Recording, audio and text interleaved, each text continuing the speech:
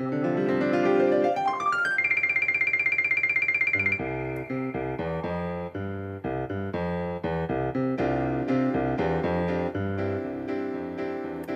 Karen. And I'm Lauren. And this is Downstage Left, a theater podcast where we talk a little, laugh a lot, know nothing. We know nothing. And today, friends. Guys.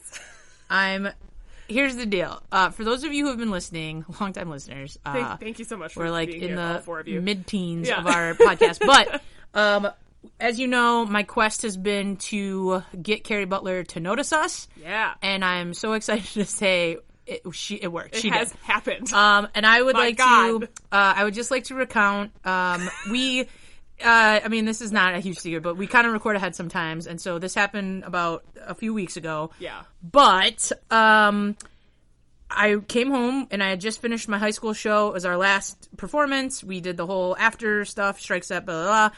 I came home and I noticed I had two, notifications on Instagram, but like whatevs. I mean, I'm very popular. You know. Just kidding. It was one of those things where I just ignored it and I was like, whatever. And I was like putting things away and like the kids had got me flowers, so I was trying to get those in water. And then finally looked at it and realized it said Carrie Butler won. And at first I was like, oh, a fan account has like followed us and left a comment or have liked our post and left a comment. And then I looked and I was like, wait a minute, because obviously I follow Carrie Butler. Naturally. Friends, it was from actual Carrie Butler. Who liked Disaster and I believe Strange Magic. Yep. When we talked about Xanadu, and then left us a smiley face emoji as a comment. What a time.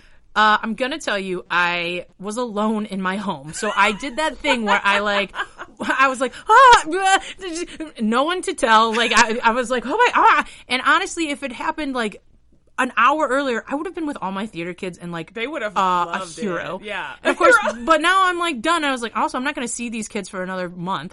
So I was like, and then I was like, well, I have to tell Lauren. Oh my God, we did it. And then, but was like, do I text her? I was like going through it all.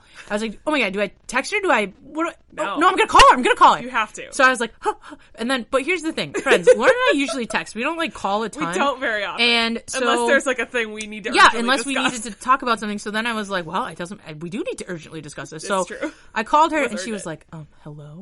It was like a very quiet hello where I was like, oh, but I also... Are you in a funeral? What's happening? No. Yeah. In a way where I didn't register that. Like, I register it now, but in the moment I was like, hello! Like, what? Lauren! And I was like, Bud! And I was like, Lauren! Carrie Butler has noticed us! And she was like, ah! But no, Lauren was like, oh, Bud, that's great. And then she goes, okay, I'm so excited, but I'm in rehearsal and I cannot be excited out loud the way I want to be. But I'm so excited. And I was like, okay, bye. And then I like hung up. So what was on your end? No.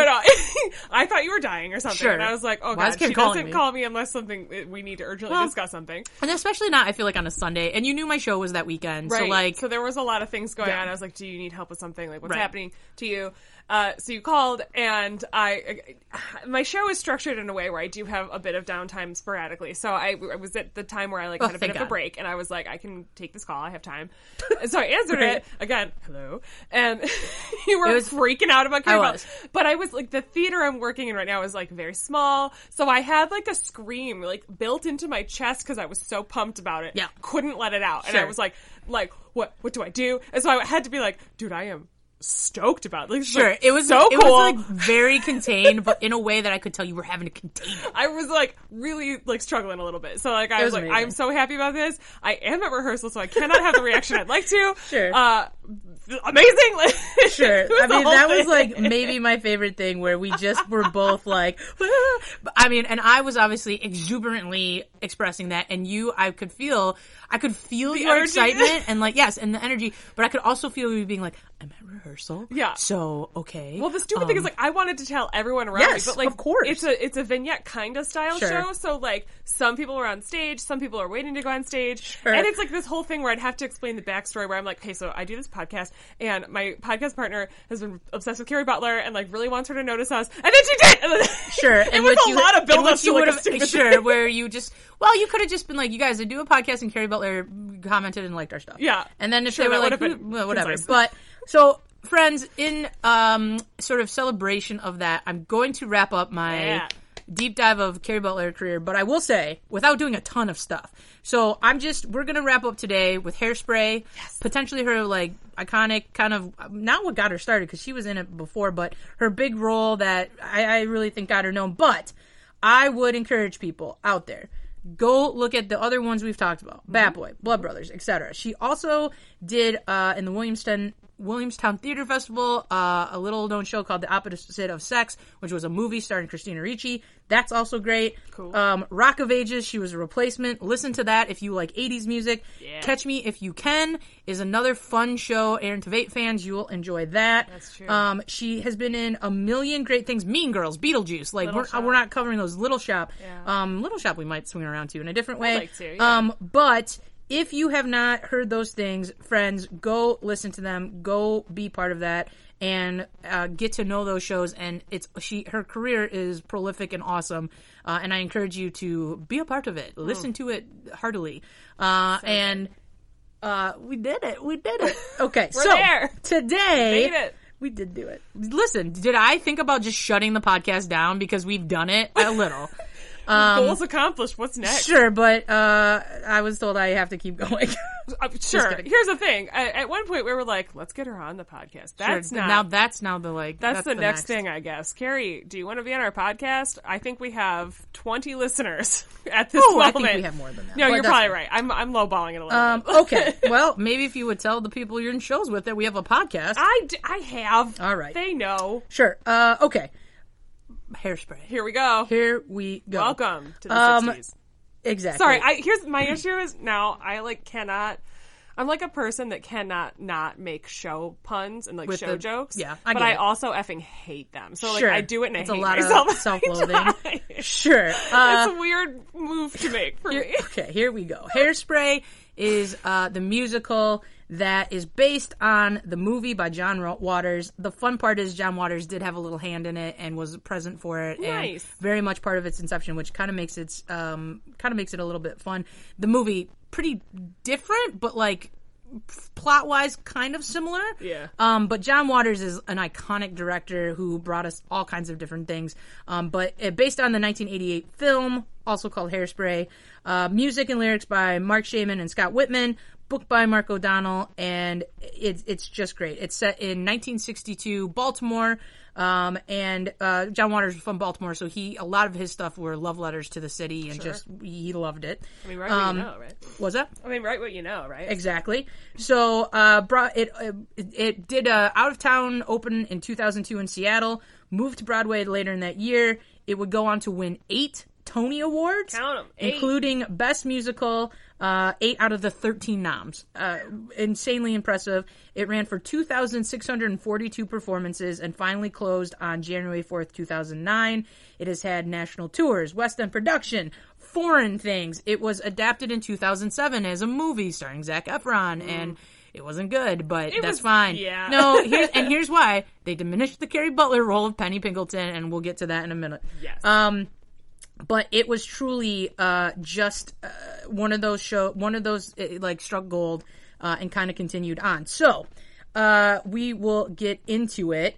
Also, the original show had like a blockbuster of people of established like theater Broadway veterans and like icons, and then a lot of people we know now, which is kind of an interesting thing. So beginning with and we'll talk about this as we go through, but Matthew Morrison, who we know from Glee, and who, did we cancel Matthew Morrison? Unclear. I don't know yet, but I like his voice. Sure. He was original in Larkin.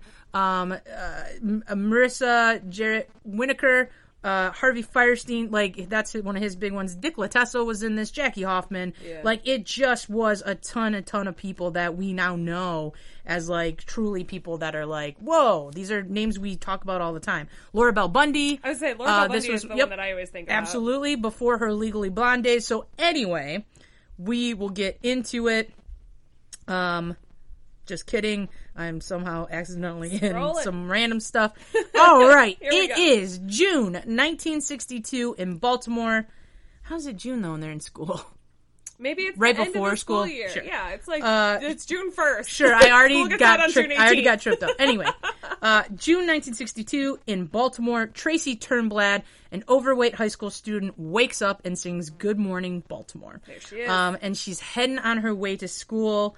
I love the way people do that, too. Like me too, where she's bed. up the upright vertical bed, and then it, like, peels away, she's dressed. There's a flasher, which is a little nod to the original movie. Yeah. And just sort of the lewdness of Baltimore, but she is a plucky, cheery lady who doesn't care about any of that. Her eyes pop open. That's right. And she gets to school. She is warned that her hair is an inappropriate height. Which I just, like, hilarious to me. It's very funny. What? And she gets through that, rushes home with her BFF Penny, played by the incomparable Carrie Butler. Carrie. And I'm just going to keep accentuating thank that you. way. That's what I'm doing today. She basically, they sit down her mom is like, runs a little laundrette, like ironing and stuff, or whatever. I guess laundry. Yeah. And they sit down, turn on the old TV to watch the Courtney Collins show, where we are treated to the nicest kids in town. They do kind of like a Mickey Mouse Club roll call. Yeah. We find out that one of the members, Brenda, is leaving for 9 months. For 9 months? We don't know why. Brenda. Sure. Look at your life. Look at your choices. Brenda got knocked up. Okay, so. That's 9 months. Thus precipitating, though, an opening on the Courtney Collins show for these teenagers that are these local teenagers. And so we find out Tracy begs to be on the Courtney Collins show and to go audition. Aww. But something to kind of understand is that Courtney Collins is like nice white kids, literally part of the song. It is like the perfect all-American looking kids. They're all svelte and whatever and clean cut and all these things. And so we kind of hear we start about it by hearing Penny's mother, Prudy, played by Jackie Hoffman, complains at it being race music. Interesting. Well, that character is funny because as the show goes on, you see that she's like a crazy Jesus freak. She's a crazy Jesus freak. She like keeps like throwing the Bible at her daughter exactly as a punishment. Which and is then cute. Edna, fearing that poor Tracy will be laughed at or made fun of because she's overweight, is like, please don't go audition. And then you sort of cut to Amber, who's like the lead not white supremacist. Whoa. But well, in that way of like, she's blonde, she's blue-eyed, she's all those things, who's kind of, she fancies herself sort of the lead girl on the Courtney Collins show, has a similar argument with her mother about doing things and being in the right place. And they sing this great song, Mama, I'm a Big Girl Now, in which it is pretty great. And these three girls are like very, very different places, but have similar trials and tribulations with their mother. I mean, as a teen girl, you know, it's like a very relatable song, right? Absolutely. About hickeys and teenage boys and things. We also learn that Amber and Link are an item because they're like the perfect couple. Yeah. And so all that kind of gets conveyed in the beginning. Tracy gets permission from her dad, Wilbur, who runs a joke shop, and he is very lovable and very fun. It should be noted, Tracy's mom, Edna, is played by Harvey Firestein. I was going to bring that up. Yeah. In which, if you don't know who that is, go look it up. He's got a very distinct, gravelly, deep voice. And so it's very funny to kind of see her played in that way. Edna played in that way. And then Wilbur's like a slip of a man, usually. Yeah. So, like, physically, the comedic play there is that one lady is like a tall, giant man playing a lady, and the man is like a small, fun guy. Well, and Edna's traditionally played in drag. Correct. Like, I've seen it one time. I was going to say, I don't know if I've ever seen it not in drag. I saw it as a high school production where they made it a girl, and I was like, this does not read correctly. It's written, I mean, the tongue-in-cheek humor is written for someone in drag, and it's very funny when it's a man. It's not funny when it's a woman. Sure, in which it may be too real, where you're like, meh. It is too real, because they talk about girls like us and like the size thing, and then it's just like a very tall woman who is usually pretty big, and you're like, oh, this is awkward now. So Wilbur, Tracy's dad, gives him her blessing and encouragement and says, you go be you go try out for this show, it's going to be great. As she goes, Tracy bumps into teenage heartthrob Link Larkin, played by Matthew Morrison, and she has kind of one of those dream sequence moments where she goes, I can hear the bells, everything moving in slow motions, and she basically sings about how she's going to marry him. Sure. And it's done very like comedically. You do when you're in high school. Of course, and it's done very comedically where she's like, Penny's like, I can't, what's happening to you? I don't hear anything. Are you okay? Like, she thinks her friend is maybe having, like, an episode. Yeah. Well, you know, what a weird thing, too, to, like, be going to high school and, like, this dude that's, like, on TV is just, like, in your algebra class. Absolutely. What's up with that? 60s, man. So we kind of get that. Velma Von Tussle, who's Amber's mom. I love her. She's and just, crazy. She is maybe a white supremacist. She's pretty racist. Yeah, she's terribly racist. Just delicious to play. A very fun villain to play. Yeah. But she is the producer of the Corny Collins show, and obviously that's why Amber keeps getting thrust in the spotlight.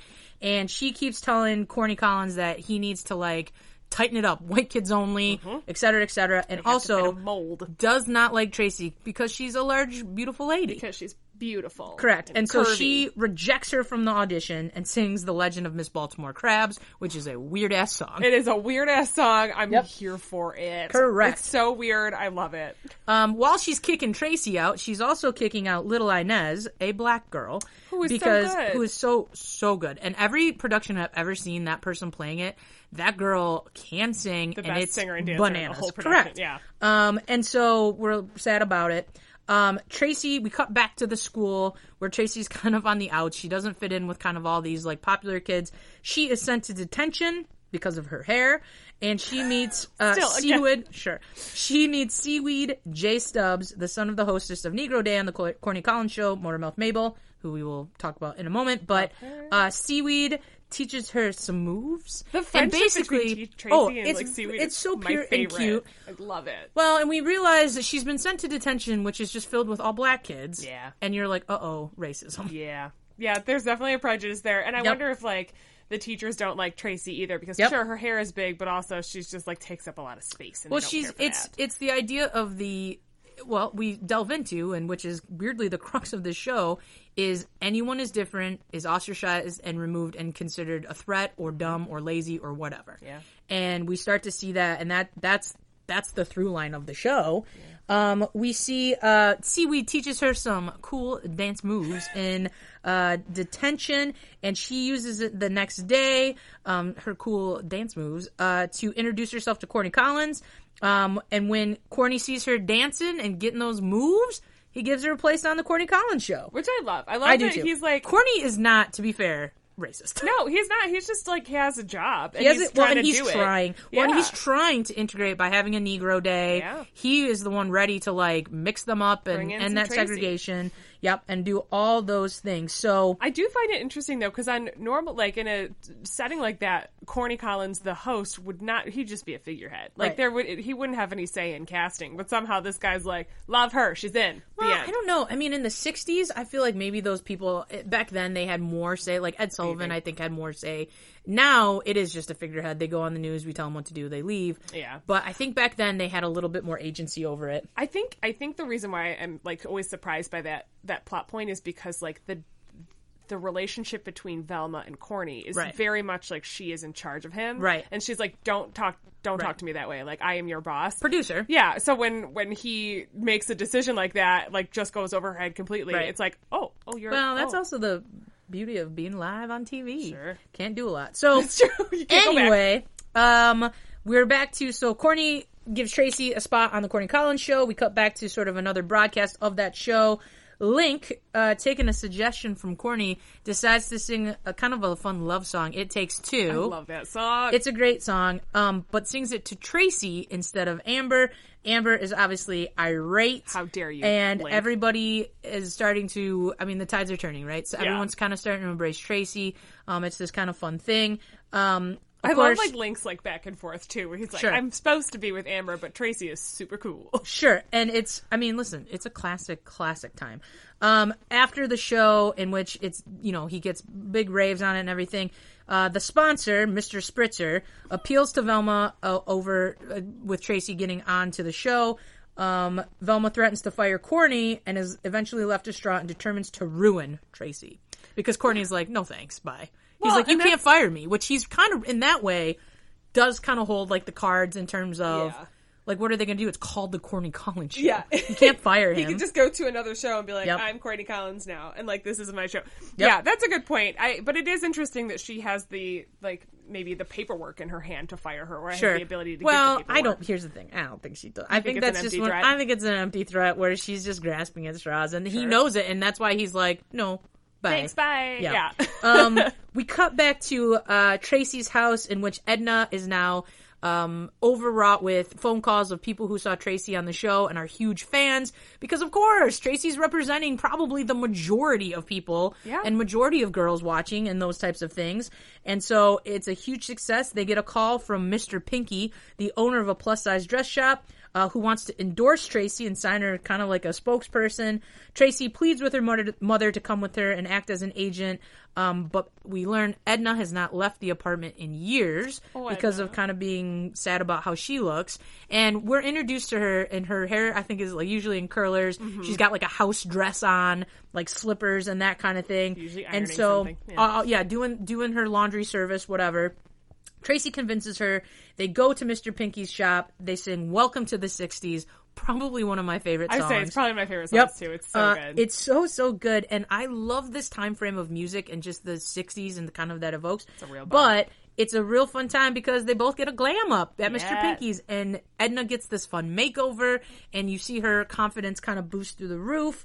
And so it's the best. It's very cool.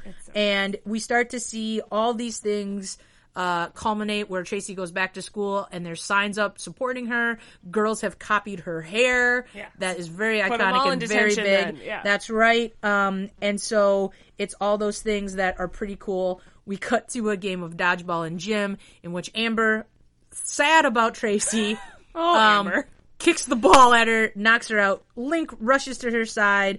Penny and Seaweed, who have also developed a little something, run to get the nurse. We find out she's out sick. And Seaweed says, you know what'll make you feel better? Come to my mom's record shop. Let's go. Yeah. And it's a really fun thing. And I will comment, so I haven't talked a lot about Penny, but Penny is with Tracy in almost all these scenes. She is so funny. And she's a mousy, very quiet, sort of that best friend trope of like, yeah, Tracy, gee, that'd be great. Like, she does kind of this thing where she's just very quiet in the beginning, but has these great comedic moments where you get the sense and because of her Jesus-pushing mom, you find out she's very sheltered. Well, she's not allowed to do a lot. I was just saying, very conservative, very strict household. Isn't allowed to do a lot. My favorite Penny line is at some point, I don't even know when it is in the show, but like Tracy's going quick somewhere and she's like, Penny's like, Tracy, slow down. My mom says I'm not allowed to perspire. Right. It's that, so right? Funny. Like all these rules. So you get the sense that Penny is very, very sheltered. Yeah. Poor girl. And not allowed to do anything. No. So going to the record shop of a black owned record shop in the black part of the neighborhood is obviously something Penny would never be allowed to do. No, her mother would not appreciate it. Link goes with them too, but is like nervous because now he is in a listen, friends, if people don't know, I am a minority. This is a weird thing where if you are not in the majority of people, you will never experience this, but Link has now that sort of opposite side of he is now the minority. Yeah. They sing the very fun song "Run and Tell That." Love that song. It's another great bop. What a bop. At the we record doing that store, right, kids? Tell us. Let us know. Sure. No, I'm confident. I don't care. I'll call it a bop. Sure. It's not a banger, so I say it's a bop. Sure, it's a bop. That's valid. At the shop, at the record shop, Tracy rallies everybody to march against the station the following day. Mother-Daughter Day, as black people are not allowed on the show except for the monthly Negro Day. So that's Tracy's trying to like affect change. It's a real civil rights movement. Yeah. And Motormouth Mabel convinces Edna and Wilbur to march as well. Probably my favorite character, I'll be honest. She's so absolutely good. She's good. She's a badass lady. Mm-hmm. Link declines to participate for the sake of his contract with the show. And of course, during the protest, Velma calls the police, a fight breaks out, and arrests everybody. Yep. I will say, at some point in there, she sings, I think, my favorite song, which is Big Blonde and Beautiful. Yep, I was just going to say, that's the song. Oh, that's the song. Yep. It's so good. I love that song. That is a belty time, if you're looking for a belty time. Sure. And then we end Act 1, everybody's in jail. Everybody in jail. Which they took out of the movie, right? And I should say, that's not, well, everybody's in jail, black people and Tracy. That's true. Penny, I think, is there too, right? No, Penny gets tied up to her bed at her home. Oh, you're right. So, everybody's in jail, black people and Tracy. We go to intermission, come back after Act 2. We find everyone in the penitentiary, women's penitentiary. They sing The Big Doll House. Which also, again, a bop that was cut from the movie that is very good. Oh, and I forgot, Velma and Amber are arrested. They're there as well. Yeah, I remember hearing more about Bundy on the track. Yep. And also the governor pardons them, so they're released. Wilbur bails out all the remaining people.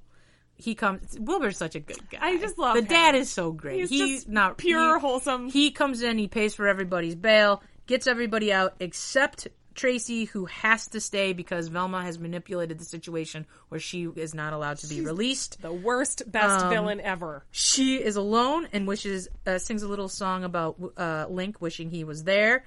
Back at the Hardy Har Hut, which is Wilbur's joke shop. Which is like the best name. I just love it. Wilbur and Edna are left destitute because the money it costs to bail everyone out, and Tracy's still in prison. She emphasized, Edna, the mom, sympathizes with her daughter's dream. She had dreamed of making her own line of queen-sized dress patterns, but kind of got relegated to what she was doing. They reminisce about their past and how they can never be parted from one another, and they sing Timeless to Me. Oh my God. It's such a cute duet. Oh my God, I love it every time. I will say, okay, so I have seen the movie, I think more recently that I've seen a stage production of this, so that's why I keep coming back to it. I do think a shining light in that movie is Christopher Walken as the dad. Sure. He's so good and so cute. Friends, if you can get your hands on an oldie bootleg, Dick Latessa is great as well. Cute, but it's this cute song where, a lot of times in shows you find the driving plot or conflict is like, will they, won't they? Mm-hmm. I'm in love with someone else. I'm in love with you too. And this is like one of those cute things where they're just good people. Just good people, happy to they're be unproblematic together. And they love each other. And they're like, it doesn't matter that we don't have money because I got you. I love you. Let's be together forever. Hey, it's so very, cute. Very cute. So they sing that song. It's cute. Tracy's still in jail. Link sneaks in to visit Tracy in solitary. Into jail. That's fine. Nothing's weird here. He visits Tracy in solitary confinement, and Link Tracy reunite, and they confess their love for one another. Oh. Penny's mother, Prudy, punishes Penny for going to jail without her permission. Oh. So you're right. How dare you, Penny? And ties her up to her bedroom where Seaweed comes in and rescues her. They sing a very fun song called Without Love.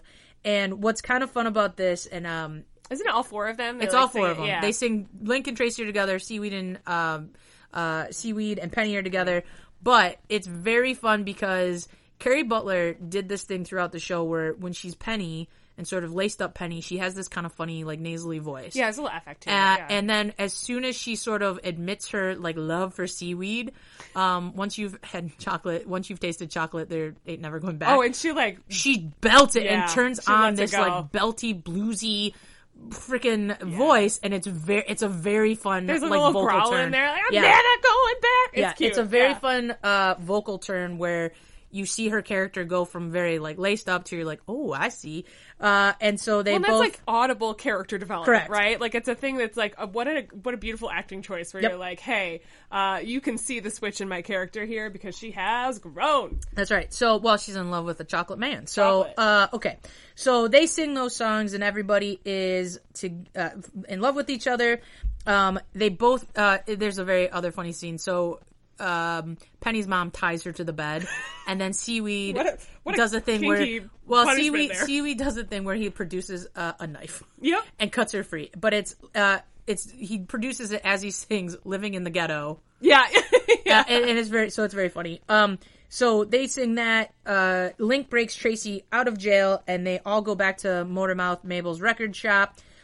She thinks it's unfair. Tracy thinks it's unfair that after all the work, Corny Collins is still going to be segregated, and they devise a plan to integrate the show. And this is the 11 o'clock number, surely. Motormouth Mabel sings "I Know Where I've Been." Oh my God! Yes. And it's her basically being like, "Kids, you're new to this fight. You're new to this fight for equality and civil rights. And keep in mind, the show's set in the 60s, so right at the precipice of all these things. Yeah. And and it's such a good song. It's so good. And it's so really poignant, though. Well, and it's her poignant. Singing about the struggle that she's been fighting and how she doesn't want it for her kids and all these things. So And it's also a bit on the timeless side. Like, I feel like you could apply it to some of the things that happened in 2020. Oh, absolutely. Oh, man, we're still... Listen, it's an important number to have. Interestingly, it almost didn't make it into the show. They thought it was too preachy and too, like... They didn't want to be like one of those shows that's like, look at us, we're a civil rights show. Yeah. Sing, sing, sing, dance, dance, dance. It's hard to get away from that, but yeah, I see what you mean. Well, in other shows, and I think part of my problem with some stuff that, like, newer shows, is it can get a little preachy and it's too in your face, and this to me was just very part of the show. Yeah, part of that character. And that's one of the things that I really like about the song is that, like, it will... The whole show is very, like, cotton candy and, like, it's upbeat, it's fun. We're talking about real stuff, but through the lens of, like, a high school girl. Yeah. And this song forces the audience to say, like, hey, listen, I'm glad you're having a nice time, but really stop and think about what we're trying to communicate here. And it's a very important message. And I like that the messaging is discrimination, obviously, racially, but we see Tracy get discriminated because she's different and she's large and all these things. So... Yeah. Anyway, we get to the day of the Miss Teenage Hairspray competition on the Corny Collins show. Woo-hoo. He sings It's Hairspray. Yeah. So we give a little nod to the name of the show. I love a good, like, title song. That's right. Halfway through the second act. Amber gets to show off her talents because she's trying to get votes. It's very American Idol, like, vote for your favorite. Yes. And she sings a song called Cooties. I love this song. I know it's, like, a mean song, but I love it. But in a way where it's a fun villains song. It is such a fun villain song. It's, like, throwback to, like, your childhood. And you're like, here, you take your cootie shot. Like, I think it's so cute. Still kind of racist in a way, fun way, but you know, but it's just she's such a brat, and I just she's a product of her environment. Absolutely. It's so cute. She finishes that, and just as the results are about to be announced, Tracy busts in a magenta dress, with everybody, and it's very 60s. Her hair is huge, and she basically takes over everything and is declared the winner of the competition. Yes. Amber and Velma protest the results, claiming it's all wrong. When Little Inez tries to take the crown by force, Amber refuses to hand it over, but Tracy stops her and says the competition doesn't matter. All that matters is her future with Link. Obviously. Because she loves him. Sure, you're in high school. That's fine, but keep going. That's fine. right. She then proclaims that the Corny Collins show is now forever and always, now and forevermore racially integrated. Yes. Everybody goes wild, including the crowd.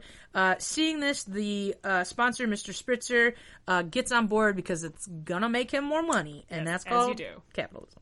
And basically says Tracy is pardoned. He gives her a full scholarship. Wait, sure. She's also, but she in the whole show is referred to as dumb all the time. They don't. Like, yeah, she doesn't. Look I don't know if that's smart. her dream, but that's fine. But also, like, in what is his authority? Like, the governor is pardons her, but like, what this guy is just like, I'm the sponsor of the show, so I'm just gonna say it. And, he also offers Link a recording contract and Velma the position of vice president at Ultraglow, which is beauty products for women of color. So obviously she hates that because she's a racist. This guy must like own the town. Perhaps. I mean, she is racist and terrible. He owns Ultra Clutch Hairspray. Yeah, and I love that she gets what's coming to her, but he just gives everybody everything, and we're like, sure. What?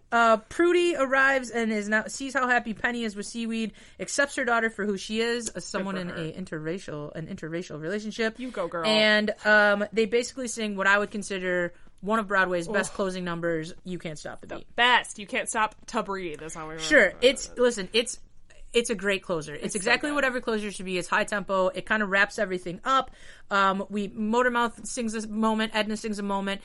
Penny is revealed in her in the whole show, she's in this, like, dowdy, like, not Catholic schoolgirl, but almost like that. Yeah, it's close. And she reveals her big giant hair, her checkerboard dress, because she's now a checkerboard lady, which... Think about it. Black and white. And so they all sing, and everyone kind of lives happily ever after. They even invite Amber and her mother to join, and they're like, no, we can't. And then they're like, yeah, I guess we can. And everybody ends, and racism is over. Sure, racism is over in the scope of the show. Sure. So that's pretty much it in a nutshell. I think that it's one of the best shows, and it's so fun. And kind of timeless in that way where. These things, the 60s civil rights movement, obviously over, but the pursuit of equality, racial equality in this country, still very much a thing. Well, that's what I was thinking when we were talking about I Know Where I've Been, is like, it was timely at the time, but it is also a song that is pretty timeless in that there are a lot of a lot of the Marginalized, ideas that can be applied to what's going on now and for the last few years. So, friends, if you think that racism is over, you're probably white.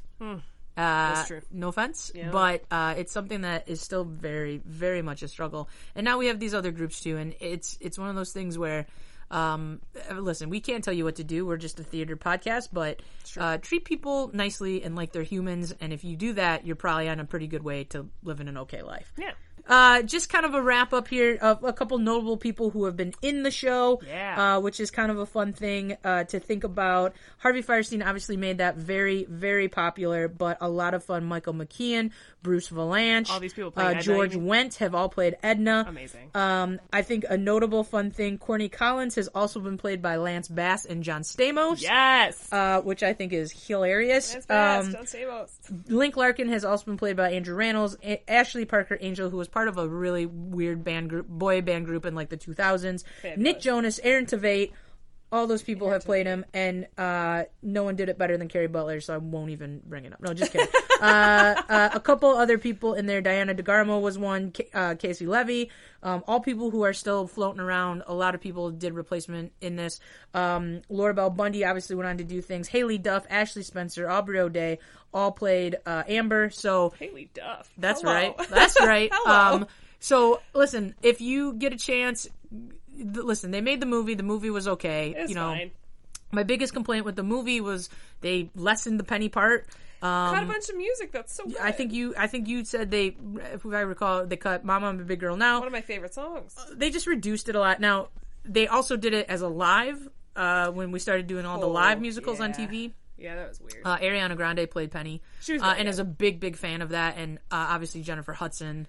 She was, to me, the best part of that production. The cast, I think, did a fine job. The weird thing about that production is they tried so hard to make it not like a proscenium-style staging, and they kind of just put the cameras everywhere, and I think it made the staging, like, weird. It made it weird. So awkward. And it was weird to watch.